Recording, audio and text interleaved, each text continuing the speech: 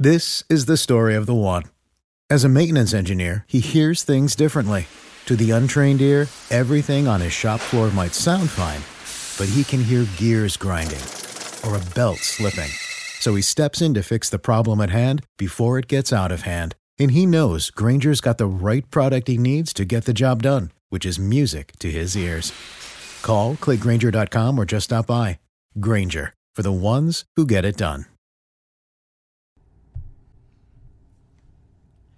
You know, for a while, I wasn't entirely sure if I was even going to talk about last night's DAZN card. I really didn't know. It's been a very crazy night. And all I can say is I am very, very unhappy. So much so to the point where I'm not even doing my normal, regular... Hello, everybody, and welcome to the Fightful Boxing Podcast. I'm your host, Carlos Toro. No, not even in that mood. For those of you who are listening and are not sure why I'm doing this podcast pre-recorded after the event and not doing a live show as I normally do for these big fights, I'm not sure how much I will get into it, and I'm not sure how long this rant is gonna be, because this will be a very, very ranty start to this podcast. All I can say is, for whatever reason, and I have no idea why. So last night, in the middle of the undercard, in the middle of the 4-fight undercard that was on YouTube, that was on DAZN, before the main card, the main fights get to start, I schedule out a podcast. It was supposed to be the live stream for the Canelo vs. Kovalev post show, as I promised all the way back in September during the Sean Porter versus Errol Spence Jr. post show. And I said it back then. We're gonna have a live show after Canelo versus Kovalev. And I was I fully intended on making that happen. So I go out, and in the middle of the break between fights, I try to make the live stream, I try the schedule of the podcast live stream. And let me put this, and let me reiterate, podcast. Not a live stream of the fights, not live commentary, nothing shady like that. I will read to you what was written in the title. Canelo Alvarez versus Sergey Kovalev review results. Fightful Boxing Podcast. So, already, does that tell you anything that would insinuate Fightful's doing anything shady? No, it doesn't. Well, you think maybe the description, maybe it's the description that I may have written something that wasn't, that may have insinuated we were on to doing something, illegal or shady, and someone just want to take precautions. No. Here's what I wrote. Here was written on the description for this supposed illegal YouTube stream for a frickin' podcast. Fightful's Carlos Toro breaks down the action between Canelo Alvarez and Sergey Kovalev. Topics include Canelo Alvarez versus Sergey Kovalev. What's next for Canelo and Kovalev? Ryan Garcia versus Romero Tuno. Undercard results. Devin Haney's fight set for KSI versus Logan Paul 2. And do you know what the Zone did just based on that? Do you know what they did? They deep sixed the podcast. They took down a video that doesn't even exist yet because of a copyright strike. A copyright strike for something that doesn't even exist. Unbelievable, right? They go out of their way, and for some reason, and by the way, I had this scheduled for 1 a.m. because they said, well, the Zone said 12:20 Eastern is when Canelo versus Kovalev make their ring walks. And I will get into that in just a second. I will get into that. Into the actual real big elephant in the room. But just letting you know, just remember that time. 12:20 Eastern. Because it will be important later on in the podcast. So they go out and give Fightful a copyright strike for this video that doesn't exist and has no DAZN material. Not at all. The thumbnail that you would see is the Fightful logo. No, Fightful MMA logo. Last I heard, Fightful isn't owned by DAZN. And Sean Ross Sapp, our wonderful managing editor, reiterated that we are not from DAZN. We are not being paid or sponsored by DAZN. So we don't have anything that we don't have any copyright material or any ability to show any copyright material except when Bellator gives us highlights to put on YouTube because they want to get the word out. They want people to see what happened at Bellator shows. And you know what happens every time we do that? When we are given permission from the company itself, DAZN takes it down. Baffling. Am I right? And what's worse, there was another YouTube channel, and I don't even know who it is, but it was someone who told Sean the exact same thing happened to him.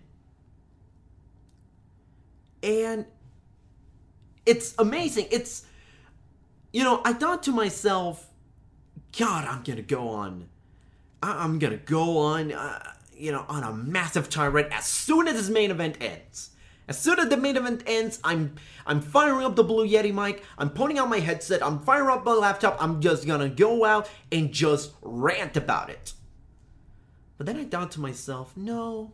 I'm gonna get a good night's sleep, I'm gonna wake up in the morning, cooler heads will prevail.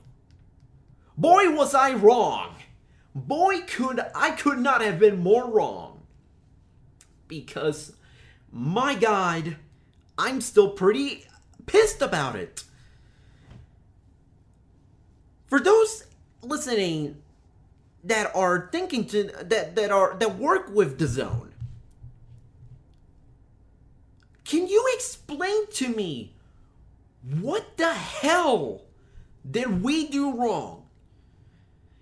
Because unless you guys literally own Canelo Alvarez, you own the person Canelo Alvarez, unless you literally own him, how can you even justify going to YouTube and going to Fightful and giving us a copyright strike? How? You can go to Sean Ross Sapp's Twitter, at Sean Ross Sapp, and you can see the list, the chat he had with Google support, and one of the it's like one of the most baffling and dumbest, chats I have ever read in a very, very long time. Not because of Sean, but because of what Google was trying to tell us. And we also got a tweet from DAZN USA Help. And we got this garbage response. And I thought to myself, you know what? Fine. Maybe, at the end of the day, I thought to myself, maybe we're gonna have a great fight, and maybe I'm just gonna forget about it, or maybe I won't be as mad about it. You know, maybe the sport itself would have saved me from trying to rant for what has now been 10 minutes and 15 seconds about this. No. Because they have somehow managed to pull off something even stupider than what I just spent 10 minutes ranting about. Even stupider. So for those of you who have no idea what I am talking about, no idea of why I'm so mad about this, not just of the copyright strike, but also of DAZN's absolute boneheaded decisions that they have made in the past week or 2 weeks ago. So obviously the main event was going to be Canelo Alvarez versus Sergey Kovalev. A fight that a lot of people were really excited for. A fight that was going to headline what Golden Boy Promotions kept saying was going to headline a stacked card. We have tons of stars competing on the undercard. This was great. This is going to be a fantastic night of boxing. We got Ryan Garcia against Romero Duno. We got Sanisa Estrada versus Marlon Esparza in what ended up being a tremendous women's boxing match. We got the debut of Evan Holyfield, the son of former undisputed champion Evander Holyfield. This night is what's gonna get people talking about boxing. This night was going to take over social media. This is going to take over the world. This night is gonna showcase DAZN at its absolute finest. What we got was the complete opposite. So, for those of you who didn't really watch the fight, and I don't know if how you're listening to this and didn't watch the fight, or at least paid attention to what was going on, but I will digress. I will still break it down for those of you who may not fully understand what happened. So, as some of you, or many of you may know, because DAZN even talked about it, there was a UFC pay-per-view running at the same time as this fight. UFC 244. Jorge Masvidal versus Nate Diaz. Perhaps you heard of it. Actually, I'm pretty sure you've heard of this fight, because a lot of people were talking a lot about this fight. It was headlining Madison Square Garden. The Rock was gonna be there. It was gonna give the belt of the baddest motherfucker to the winner. And so in the week, during fight week, a lot of people were wondering, well, hold on. UFC 244, the main event, and Canelo versus Kovalev. They're going to go head to head. Well, obviously someone's got to choose. Someone has to watch either UFC or Canelo Kovalev. Somebody's got to make a choice in their viewing. Which, you know, has kind of been the case for like 99.99% of the last 40 years in combat sports. Just saying. It's kind of been established that the audience was going to be divided on this. And it's fine. That is what combat sports in 2019 has been all about. 3-4 big events happening at the same time at seemingly almost every other weekend. So you know what, DAZN thought? You know what DAZN thought was a brilliant decision on their part. A brilliant decision on their part. We're gonna hold off the main event of Canelo versus Kovalev just to let the fine people at UFC finish off their thing. Remember the time that I said when DAZN said was going to be the walkout times for these fighters, for Canelo Alvarez and Sergey Kovalev? Do you remember the time that I said was going to be the walkout time? The time for both fighters to walk out. 12:20 a.m. Eastern. First of all, that is an incredibly late start for not for the fight, for the ring walks. The fight got underway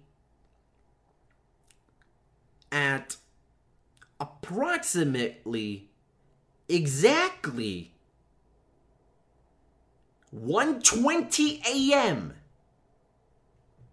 1:20 a.m. is when we heard the opening bell. 1:20 a.m. Eastern. 5:20 a.m. British time.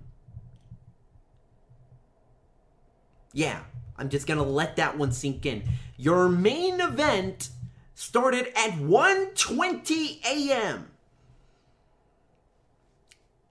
Unbelievable.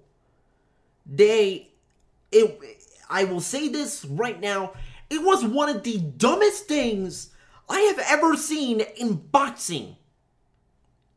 One of the dumbest things I've ever seen in sports.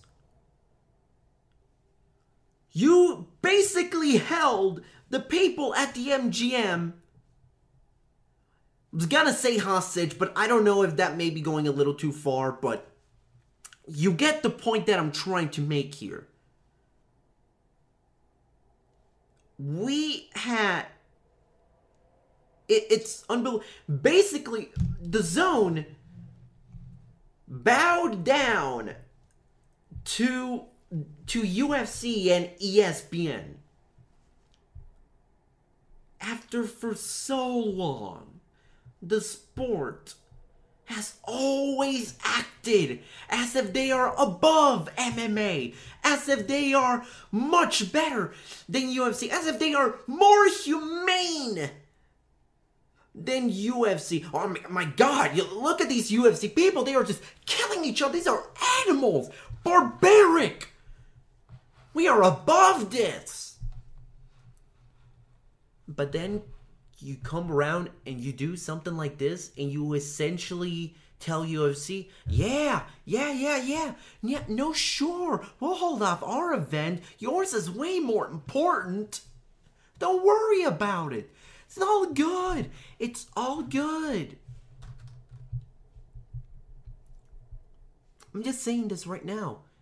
DAZN were absolute bitches last night. I don't care if I'm burning bridges right here and now. I don't care if DAZN, fucking takes me out or anything. I don't care. This needs to be said. DAZN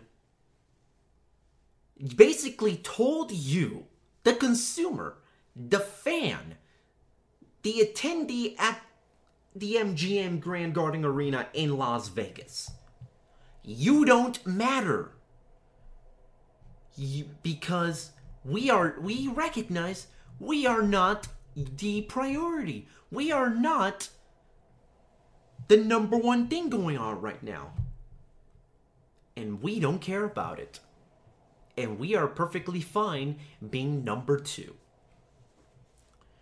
In the middle of this 90-minute wait between the co-main event and the main event, we were treated to a seemingly never-ending number of interviews of people who shouldn't be interviewed about boxing to begin with. They interviewed so many people, from athletes like Meta World Peace. They interviewed Meta World Peace to fill the time. Unbelievable. They interviewed former basketball player, Malice at the Palace participant Ron Artest, or at least the man formerly known as Ron Artest, now known Meta World Peace. They interviewed him. They interviewed Keith Idec of BoxingScene.com, and God bless Keith Idec, because they finally gave him a working mic this time around.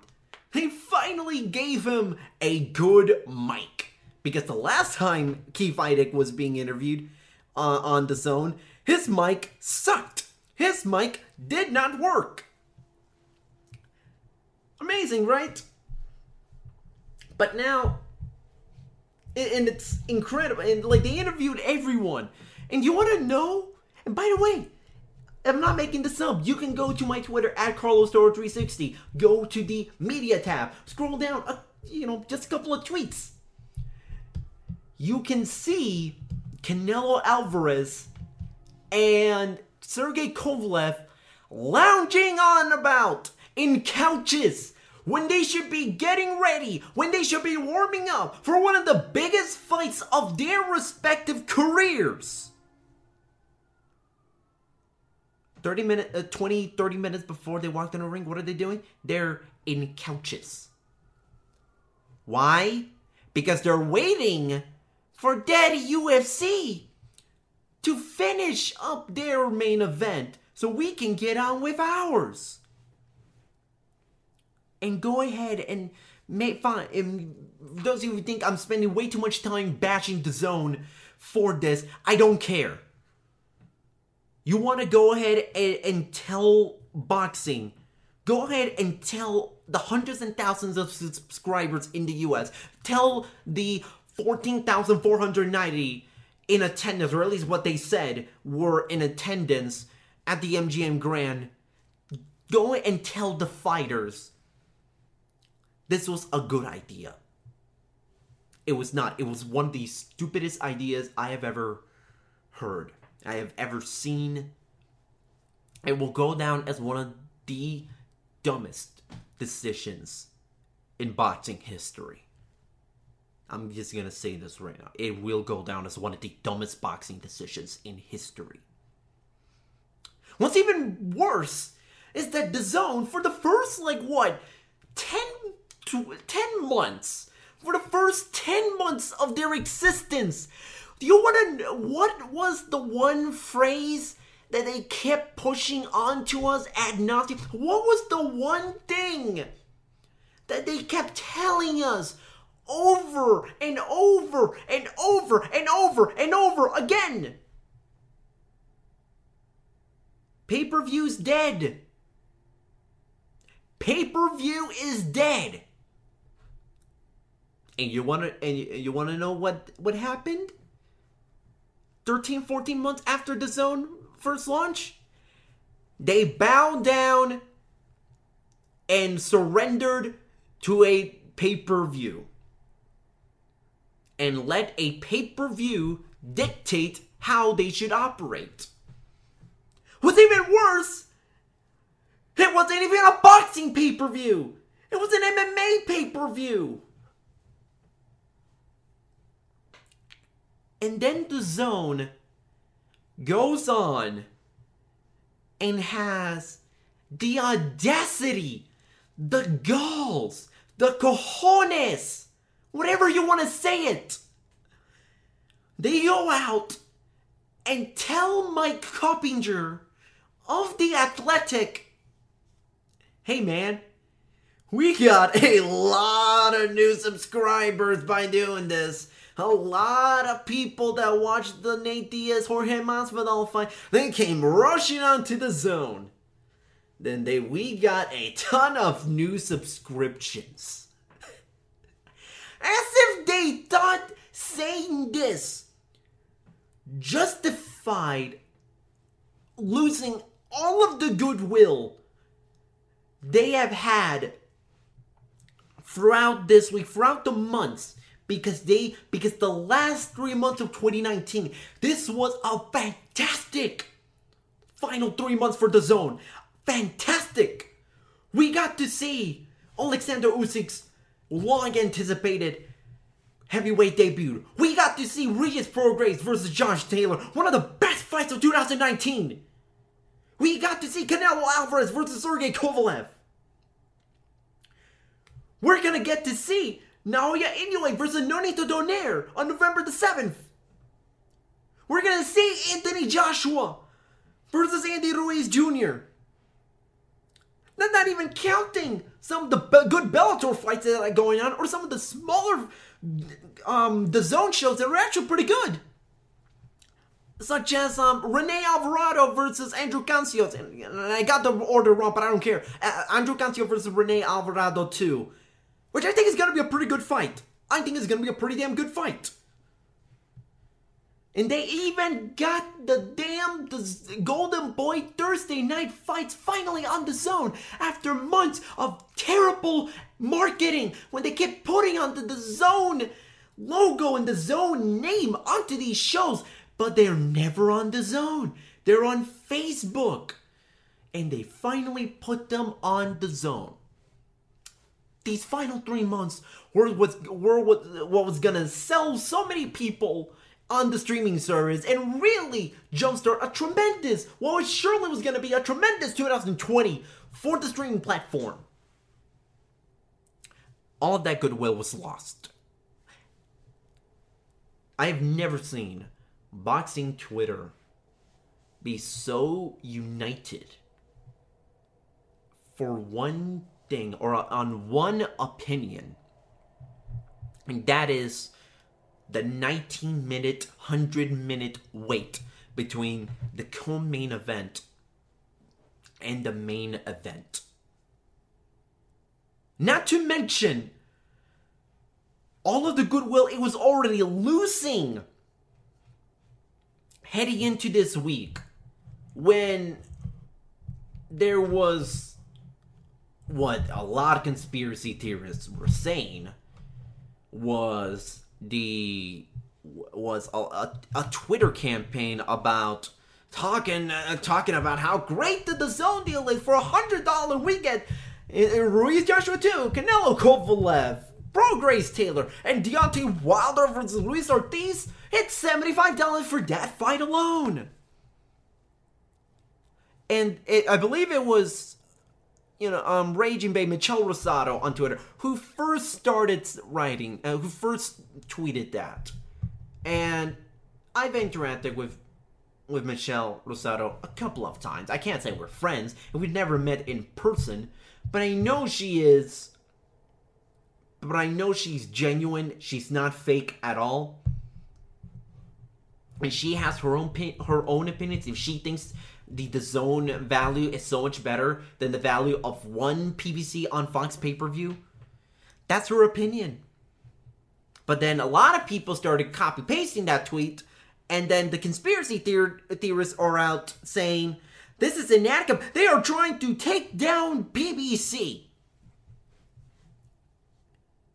And I thought to myself, well, first of all, companies do that all the time, where they talk about how great their product is through viral marketing or whatever. And I don't think this was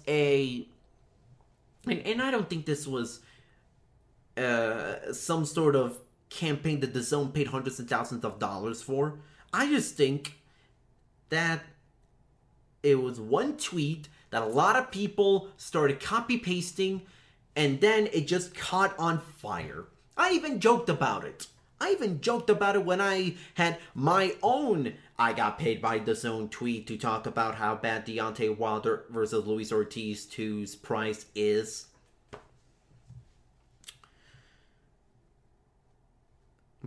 I don't even know what I have any more left in the tank.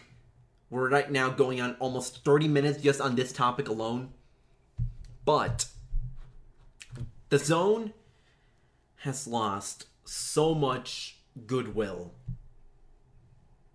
They had the audacity to even justify this being a good business decision. Because you know what?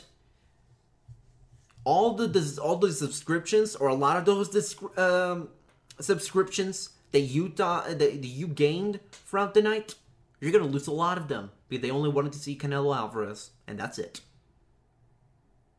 They're not signing on for a full year. They're signing on for a month. Maybe sometimes for a year. Maybe some people decide to go for the full year. I wouldn't be surprised if there is a lot of people unsubscribing from DAZN. And you know what? DAZN has no one to blame but themselves. And if 20 years down the line, DAZN doesn't fail, and I'm not wishing DAZN to fail. I am not. I'm just saying a hypothetical. If DAZN were to fail, and someone were to write a book about it, this night, November 2nd, 2019, is what planted the seed for DAZN's demise. If this ends up being a disaster. Because here's the thing. Another thing that a lot of people don't realize. UFC basically controlled DAZN's schedule for last night. Dana White, and he hates Oscar De La Hoya. He hates him with a burning passion. Dana White could have easily said, hey Nate, hey Jorge, let's hold off on the fight for another 10-15 minutes just to screw with Oscar, just to screw with Canelo, just to screw with DAZN, just to screw with boxing in general, just a little bit more. Just to show them who's boss. Because 90 minutes, I mean, what's 90 minutes? What about another 10 more minutes? And DAZN happily obliged. They even were showing the fight to the people at the... They were showing the UFC pay-per-view at the MGM while the people waited. They were showing the pay-per-view. As if it wasn't enough for saying, the UFC at ESPN basically owns us tonight. We're gonna give you their product. We're gonna advertise UFC by showing them Nate Diaz versus Jorge Masvidal. And you think, well, gee, that's nice of them because maybe some people at the MGM wanted to see that fight, but they decided to go to Vegas instead. No! That's dumb. That's stupid. Because DAZN is its own entity. DAZN can't just go out and say, hey, we don't want to do the, we're not gonna wait for you guys. We're gonna do our own thing. And speaking of Rene Alvarado versus Andrew Cancio, that fight's on November 23rd. You want to know what's also on November 23rd? Deontay Wilder versus Luis Ortiz 2. Are you telling me that you're going to run head-to-head with them and not wait on that pay-per-view? Because if you don't, how the hell are you justifying holding off on this pay-per-view, holding off on the main event for last night for an MMA pay-per-view, but you're not willing to do so for a boxing pay-per-view? This pay-per-view is dead. Give me a fucking break. Pay-per-view is not dead. Pay-per-view has long been called dead. And sure, a lot of people don't want to pay $75. A lot of people don't want to pay $75, $70, $80 for a pay-per-view. And I get that. I don't mind that. I totally understand that at all. And I apologize if my mic has showing a little showing some static because I'm just so mad. I'm so mad.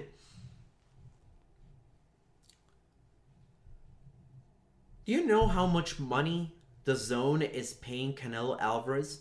Not throughout this entire deal, for this fight. For this fight.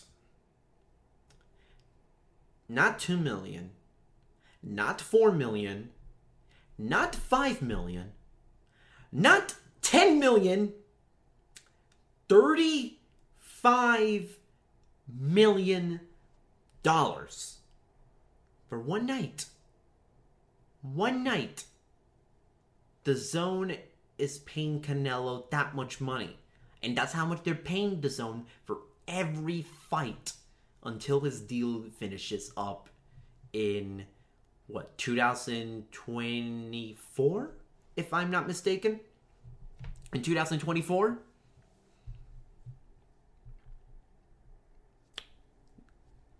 Do you know how much money UFC is paying out their fighters for UFC 244 combined? Not 35 million, I can tell you that much!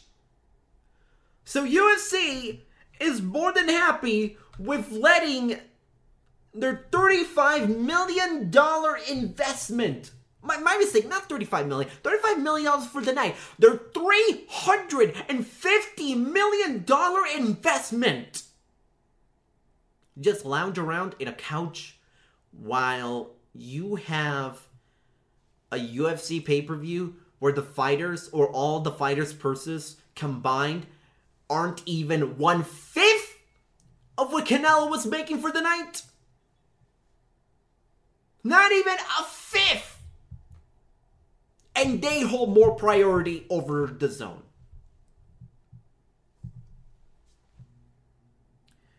I'm not saying, look, I may have been ranting for almost 37 minutes now because of the... you may think that because of this rant that I hate DAZN, that I wish DAZN would die, I hope everyone in DAZN fails, I hope they all lose out of death. No. None of that of the sort. I still believe that there is a ton of fantastic fights on DAZN, that there is a ton of value in getting a DAZN subscription. I am not this rah-rah Team PBC, rah-rah Team Showtime, rah-rah Team Top Rank, rah-rah Team Golden Boy, rah-rah Team Matchroom, rah-rah Team anyone. No. I try to support the sport, not a network, not a promotional company, the sport, to the best of my abilities. And I will criticize when I feel something needs to be criticized. Sure, there might be some things that DAZN did right. First of all, some of the card itself was not bad. And I will get into the card in a second. But you go out and you pull this stupid stunt, and then you go and say, well, UFC is... This is the story of the one. As a maintenance engineer, he hears things differently. To the untrained ear, everything on his shop floor might sound fine, but he can hear gears grinding or a belt slipping. So he steps in to fix the problem at hand before it gets out of hand. And he knows Grainger's got the right product he needs to get the job done, which is music to his ears. Call, click Grainger.com, or just stop by.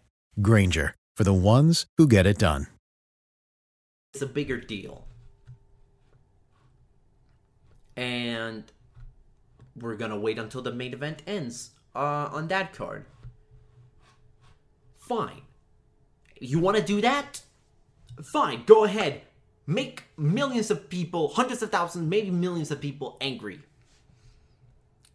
But then you actually go 90 minutes and you don't show anything? You don't show anything inside the ring.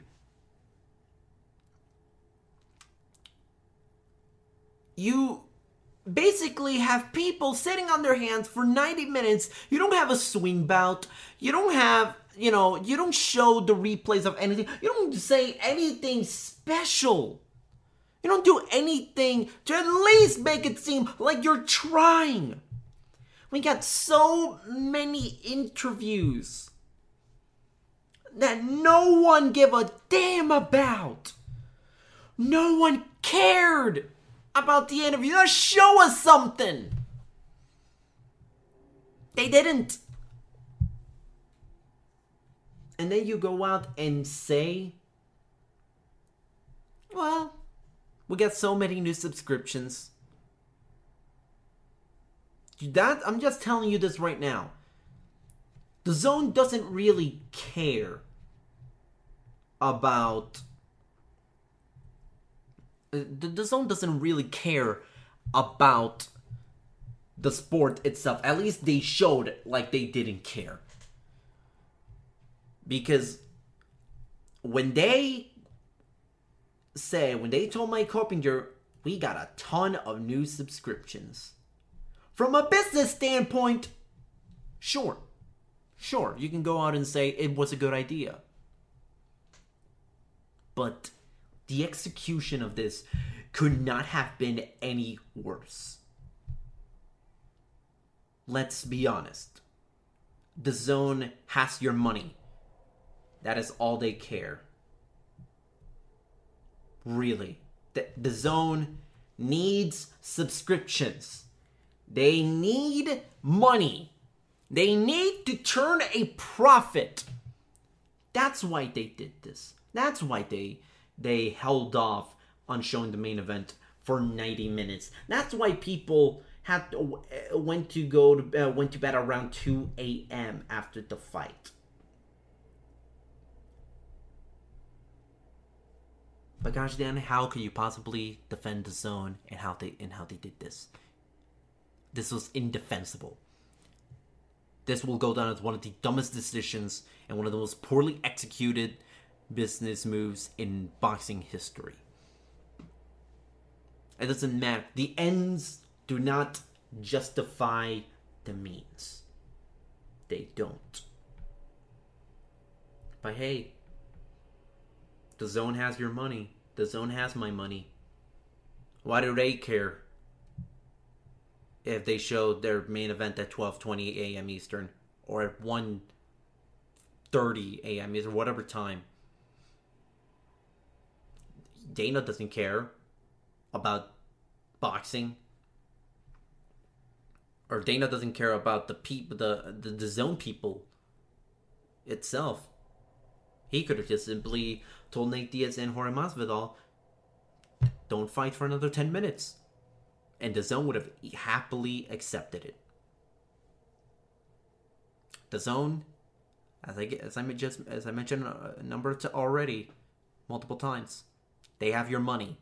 That's all they really care about. Because at the end of the night, they're a business. They're paying Eddie Hearn $1 billion for the next 8 years to turn a product that makes money. They're paying Canelo Alvarez $350 million for 10 fights because they think that investment is going to ultimately turn into a profit. The Zone is not in the business of giving us the best fights. They are in the business of making fun and money through boxing in the United States. If they got your money and they think they saw a spike in subscriptions because of this decision, they will do that again.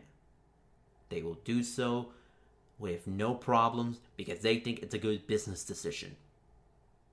Because if they really wanted to just give us the boxing, if they really were just in it for the sanctity of the sport itself, we wouldn't have waited 90 minutes for this main event. That's all I gotta say. So now moving on to this actual fight. To the actual fight portion of this podcast. All right.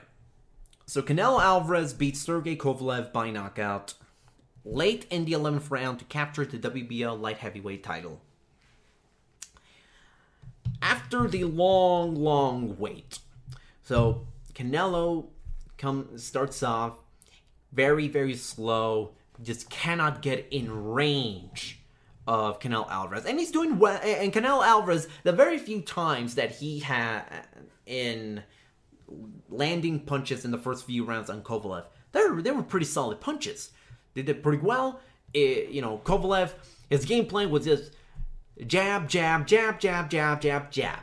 Just that. Just use the jab and win the fight on the scorecards and not allow Canelo to do anything about it. And for a while, it worked. It really did work. Kovalev was stepping back. He was throwing the jab. It was a pretty good game plan for the most part. He won a lot of... He was ahead on a lot of people's scorecards. He was ahead on my scorecard because early on, that jab was really... It wasn't really hurting Canelo Alvarez. It really was not. But what it was doing, it was keeping Canelo Alvarez away from the body. And as much as Kovalev wants to deny that he reacts poorly to getting hit to the body, as much as he wants to deny it, that, the fact of the matter is, Kovalev does actually not react well to getting hit in the body. And Canelo knew that. So Canelo, the first few rounds, all he did was just try to find a way to just get on the inside and attack Sergey Kovalev. And I thought there was at some point that Canelo Alvarez, who really, let's be honest, sometimes doesn't have fast starts. He just doesn't. He'll take the first couple of rounds and just examines fighters and see where to best attack them in the middle rounds. And for a while, that's basically what Canelo was doing. He eventually kind of got into the body, started landing punches. Both fighters started trading decently well, but the crowd was having none of it. The fight overall was not great. Then Canelo goes on, and he starts to break down Kovalev just a little bit. You can start to see right around the 8th, 9th round that Kovalev is starting to gas out just a little bit. He's not like full-blown exhausted, but you can tell the energy level was not the same as it was at the start of the fight. And and I totally understand it because, look, Kovalev is 36. And Canelo is, 29 years old? So, obviously, Canelo may not be the bigger fighter, but he's faster. At times, he's more aggressive, and he's the stronger fighter. That's what last night showed. And quite frankly, I didn't need to see the fight to know that Canelo Alvarez was the stronger fighter. But Kovalev, he didn't really have much. There were times where maybe he landed the left hook on Canelo's chin a couple of times, and I thought to myself, yeah, maybe it's working. It's working well.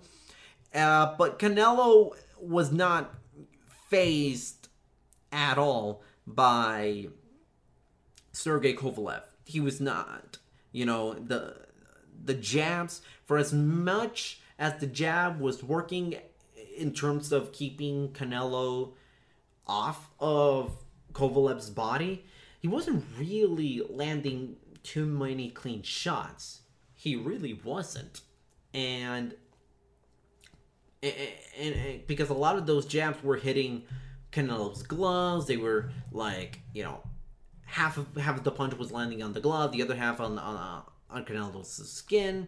So it wasn't really anything. He wasn't getting hurt. It wasn't the same power jab that Kovalev was using against Anthony Yarde. I can tell you that much at the very least. So obviously Canelo starts to break down Kovalev, and in the 11th round, Canelo just fires off this beautiful right hook, left hook, straight right hand combination that just immediately drops Sergey Kovalev. He lands the right hook, lands clean. Then he lands another left hook, like right around the jaw, And Kovalev is like completely hobbled, like stunned, hurt, staggered, whatever you want to say. Then Canelo lands this beautiful straight right to Kovalev's jaw, and he sends him to the ropes, and the fight gets stopped. Kovalev is knocked out. And there you have it. You have your new WBO light heavyweight champion in Canelo Alvarez. So, obviously, this was a big win for Canelo Alvarez. I think this fight, it really did show to me Canelo Alvarez does deserve serious consideration to be number one at the pound for pound list. You know, I always thought Canelo was a top 5 guy. But he did buck the trend of fighters moving up 2 weight classes to challenge for a world title and fail. Because we've seen it in recent years. We've seen it with Mikey Garcia. We've seen it with Kell Brook. We've seen it with Guillermo Rigondeaux. We've seen it with Amir Khan. All move up 2 weight classes and fail. And fail spectacularly. Guillermo Rigondeaux, didn't want to continue fighting against Vasily Lomachenko. Mikey Garcia was completely outclassed by the much bigger and physically stronger Errol Spence Jr. Amir Khan got knocked the F out by Canelo Alvarez when Khan moved up to middleweight from welterweight for that one fight. Kell Brook had his orbital bone broken by Gennady Golovkin when he tried to challenge for a world title at middleweight. So he already bucked that trend. He knocked out Sergey Kovalev spectacularly.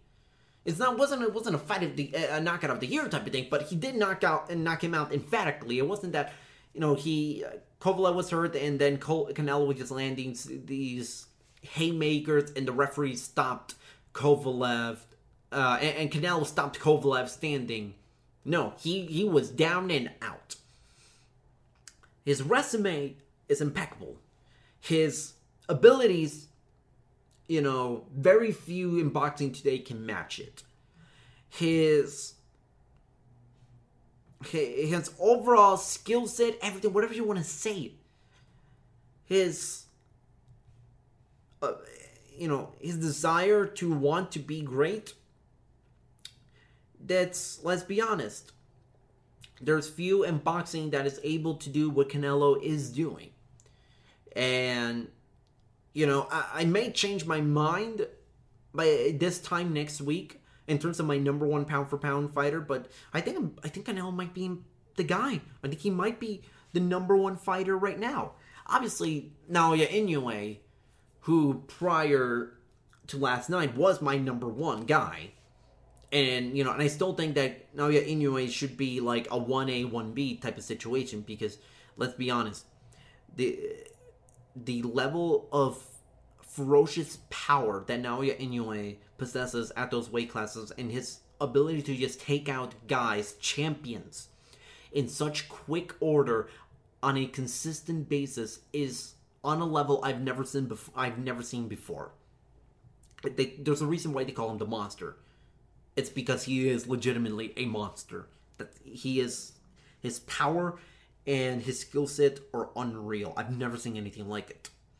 Then obviously there's Lomachenko and there's Terence Crawford and there's Alexander Usyk. There's a lot of great guys that you can make a case to be number one pound for pound.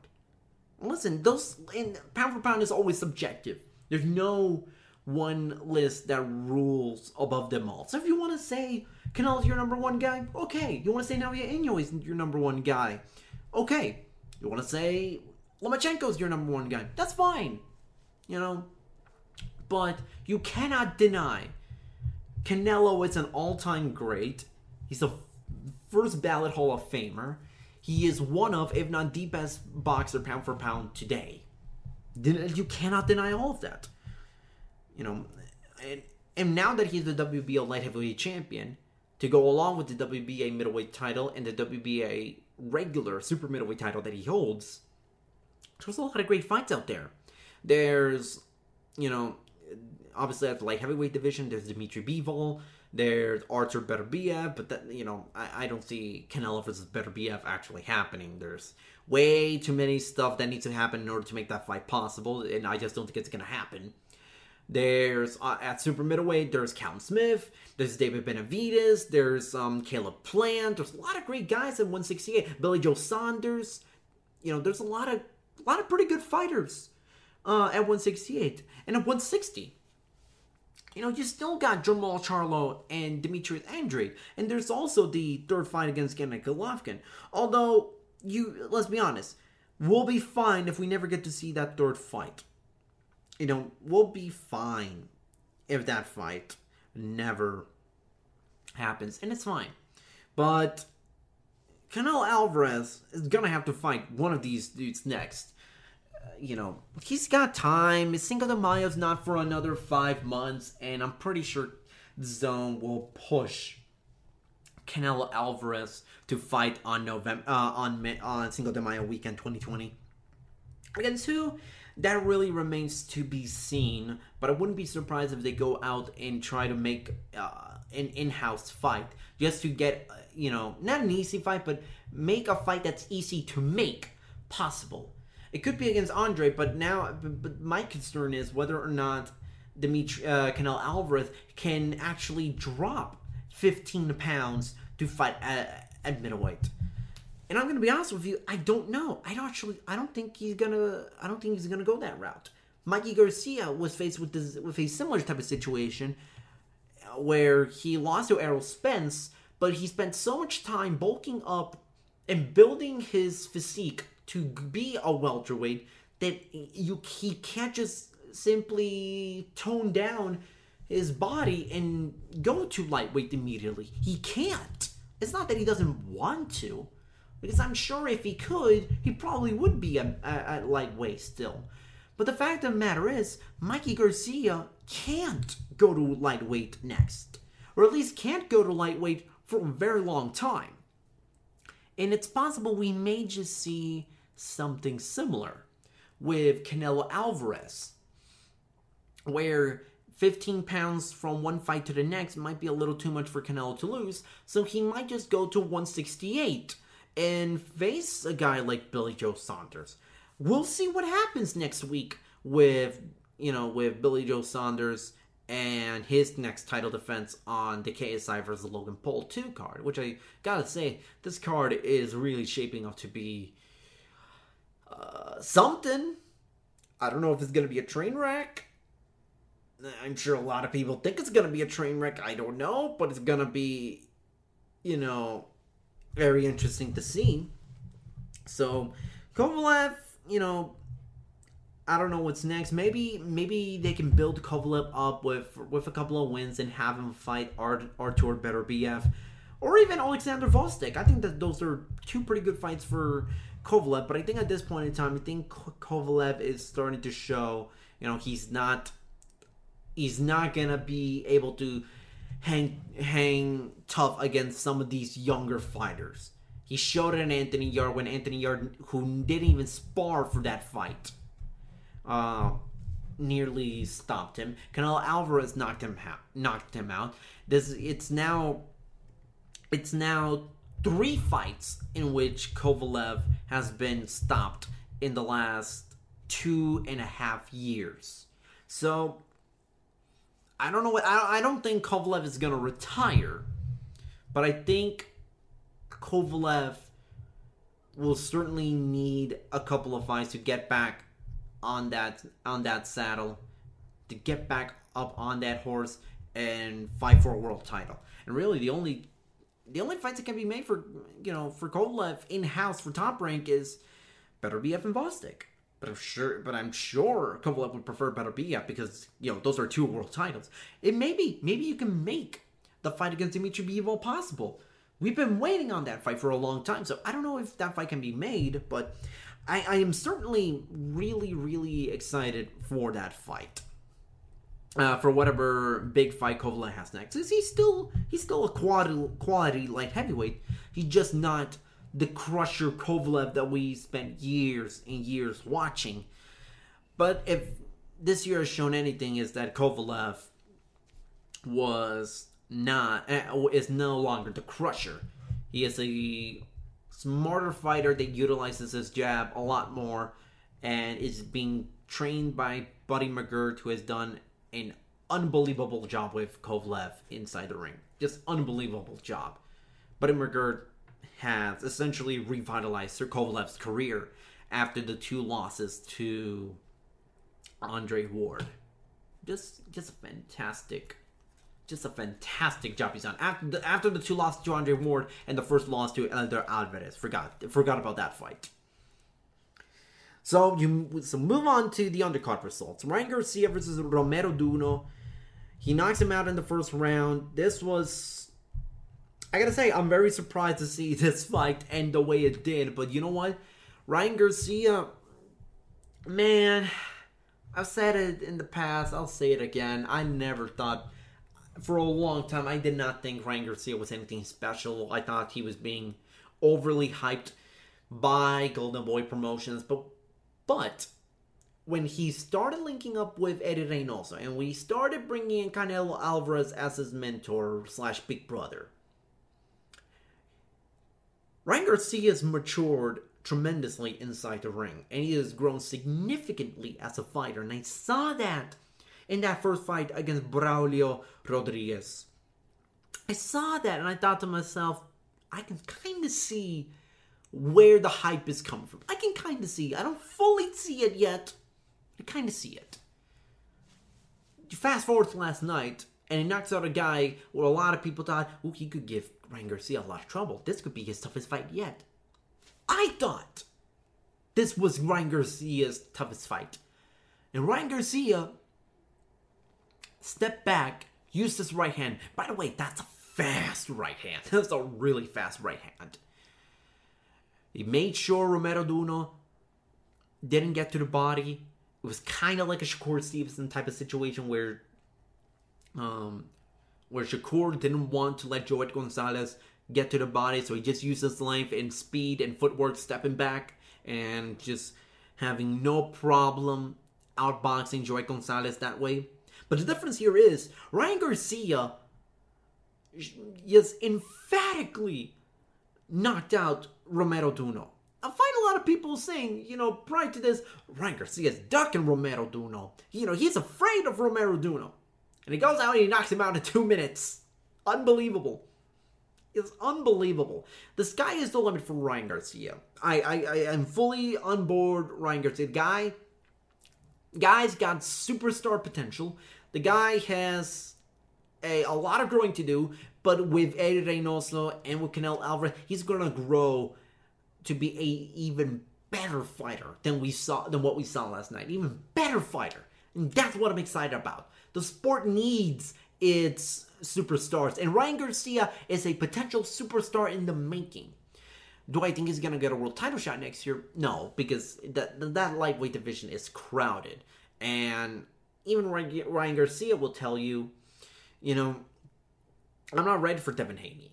And I don't think he's ready for Devin Haney. I think Devin Haney would beat Ryan Garcia. And kudos to Ryan Garcia for his growth as a fighter inside the ring. We can talk about the outside the ring issues. That's another time. But that's really none of my business what's going on in Ryan's private life. Because I don't want to discuss that. Because that's Ryan's business and Ryan's business alone. But as a fighter, I'm pretty damn impressed with what he has shown in the last 12 months. Really, really damn impressed. And what may be the best fight of the night, Seniesa Estrada versus Marlon Esparza for the interim WBA female flyweight title. This was a rare fight in which you saw this was the rare 3 minutes per round for a women's fight that I think that this is the second time I've seen one like live. You know what? I'm pretty sure I may have seen I've seen other women's fights go 3 rounds, but not off the top of my head. If I remember correctly, I think there was an Amanda Serrano fight that was 3 minutes per round, if I remember correctly. But needless to say, The 3 minutes per round allowed Estrada and Esparza to really give us a really good all-action fight from the start. These two women have a ton of bad blood between each other. This has been a fight that's been brewing for weeks, and a rivalry that has been building up for a very long time. And they did not disappoint. They gave us a hell of a fight. Estrada was landed left hook real good from the opening. Esparza for long periods of the fight was hanging in there toe to toe with Estrada, but just a couple of rounds into the fight, there was, I believe, an accidental headbutt, and then Esparza's forehead just splits open, just horrible gash, like one of the worst cuts I've seen this year, this side of Badu Jack, and blood just starts pouring out, and it's really, really bad, and it's amazing how Esparza was allowed to continue fighting, but kudos to Esparza, because she is a damn warrior for being able to fight for that. It was simply something to behold. So after the 9th round ended, Esparza was approached by Robert Byrd, and Robert Byrd asked Esparza, "Can you see?"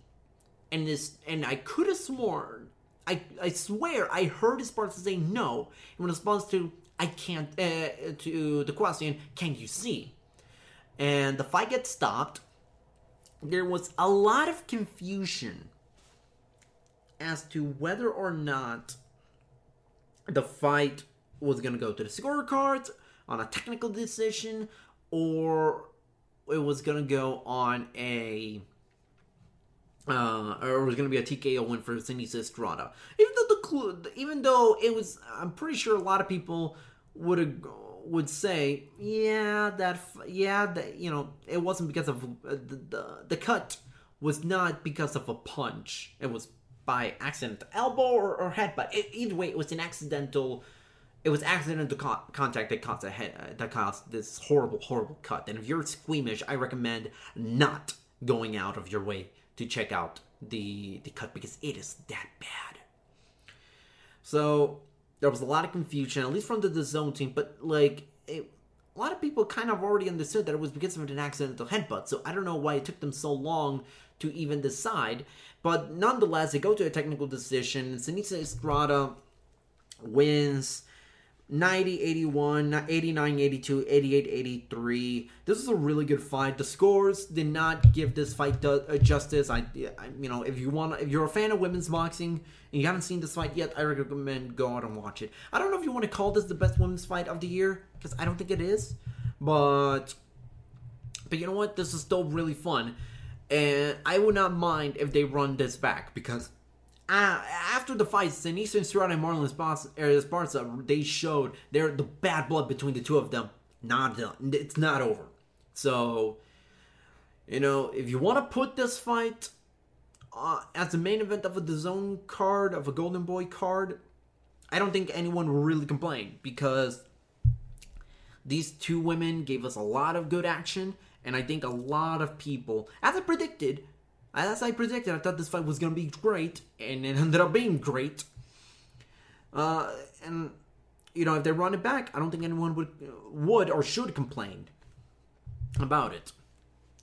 Blair Cobbs versus Carlos Ortiz for the NABF welterweight title. Blair Cobbs, the charismatic pro wrestling loving boxer. Obviously, he is one of the funnest welterweights to watch today.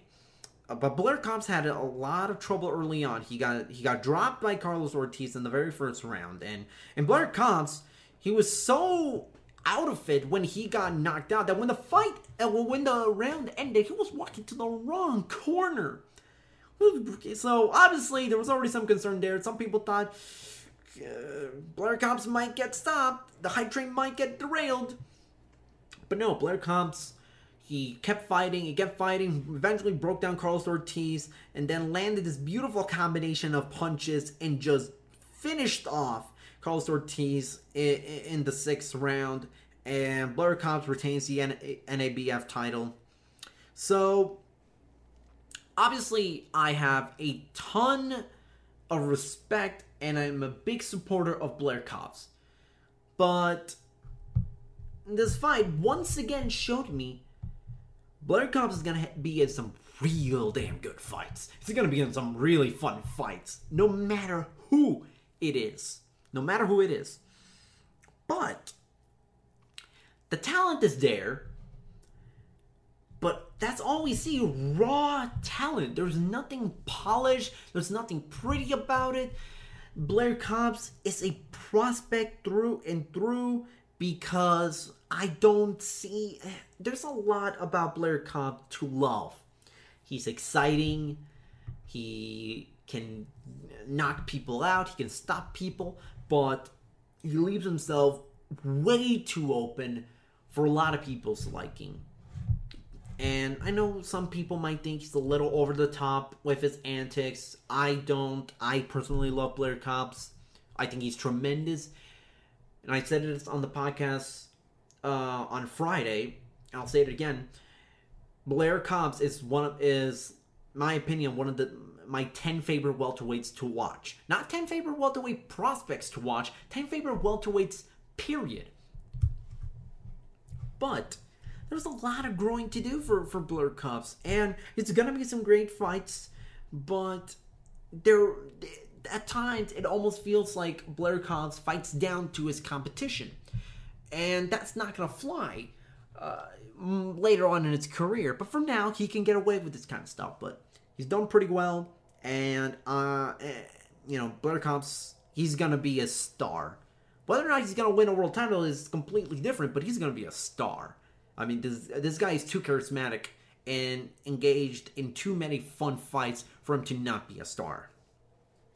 Rest of the undercard results: Evan Holyfield defeated Nick Winstead by TKO in like 16 seconds. Evan is Evander Holyfield's kid, making his pro debut.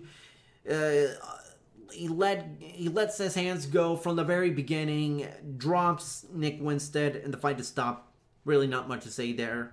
Good outing for Evan Holyfield, but I learned nothing from this fight. Bakram Murtasaliev defeated Jorge Fortea by unanimous decision 120-108, 119-109, 118-110 to win an IBF junior middleweight title eliminator. Jorge Fortea, I thought the scores were a little unfair to Jorge Fortea, but to be fair, Fortea didn't really do much in this fight. He landed some really good counter punches that staggered Bakram Murtasaliev a couple of times, but that's really all he did. Murtasaliev was far more aggressive. He controlled the pace throughout the entire fight, and there's no controversy here. Fortea may have done some damage to Murtasaliev in the very few chances he did, but there's really not much to see from here. Murtasaliev is now the mandatory challenger to the IBF title, being held by Julian J. Rock Williams, but I don't know when that fight's going to be ordered. I don't even know if it's going to be ordered this year. Next year, I meant to say, 2020. So that's something to watch out for. Tristan Kalkroof versus Twan Smith. Tristan is 17 years old and Twan Smith is 32 years old. So there's already an interesting storyline to go from there. Tristan uses his athleticism to control the action. There was one moment in the fight where Twan Smith landed this really good right hook to the chin of Tristan right around the end of the third round. But Tristan, he ate that like a man. And he dominated the rest of the fight. Not much to say there. He's a young prospect who's still really growing into his body. He's 17 years old. We're not really going to get to see what he's really made of until maybe 5 years from now. Because he's only 17. He's still he's a teenager, for God's sake. So, there's still a lot to be said about Tristan Kalkroof. Maidim Nursultanov defeated Christian Olivas 190 all across the board to win the WBC US NBC middleweight title. A lot of people see Nursultanov and they think, middleweight, he's from Kazakhstan. Is he like Triple G? He's not. doesn't have the same killer power, doesn't have, the tenacity that Golovkin has. He does make that up for his ability to control the action and control the rhythm of the fight and establish his game plan early. And, he wasn't really going to stop Christian Olivas because Olivas is a very tough fighter. And he's faced competition similar to Nursultanov. He's fought guys like Bilal Akaway, and he's been able to go the distance. He's lost now 6 times, but he's never been stopped. So I did not think that this fight was gonna end inside the distance. I thought that we were gonna go to the scorecards and Nursultanov was gonna dominate. So not much to say from there. Bektemir Melikuziev defeated Clay Collard by TKO round 4. Dominated the fight, but not much to say there. So this was overall not a bad show. It wasn't. Okay, so let's take out the controversy surrounding the main event and the long wait that we had. Let's just remove that for a quick second. This was not a bad show. It really was not. But there's nothing spectacular. There's a lot of good highlights about it. Blair Cobbs is another really good fight. Seniesa Estrada and Marlon Esparza lived up to the hype. Ryan Garcia lived up to the hype. We saw Evan Holyfield knock the dude out in 16 seconds. There's a lot of really good stuff on this card. Will this end up being one of the best boxing shows of 2019? Absolutely not. Because this main event, my God, I don't know. I don't know if the Zone is going to do this practice in the future, but it lost a lot of goodwill from the boxing community. I'm just gonna leave it at that. So that about wraps it up for this edition of the Fightful Boxing Podcast. You can follow me on Twitter at CarlosToro360. If you're listening on YouTube, leave us a review. We really do appreciate that. Your feedback, it helps us a lot tremendously with our visibility. Head on over to Fightful Select, our Patreon, helps support the site. We tons of exclusive news, especially from the pro wrestling side. Sean Rossap does a tremendous job. Our managing editor, one of the best in the business of pro wrestling journalism. Say goodbye to your credit card rewards. Greedy corporate mega stores, led by Walmart and Target, are pushing for a law in Congress to take away your hard-earned cash back and travel points to line their pockets. The Durbin-Marshall credit card bill would enact harmful credit card routing mandates that would end credit card rewards as we know it. If you love your credit card rewards, tell your lawmakers, hands off my rewards. Tell them to oppose the Durbin-Marshall credit card bill. Head on over to Fightful.com for all the latest news in boxing, MMA, and pro wrestling. From the Fightful Boxing Podcast, I'm Carlos Toro, signing out.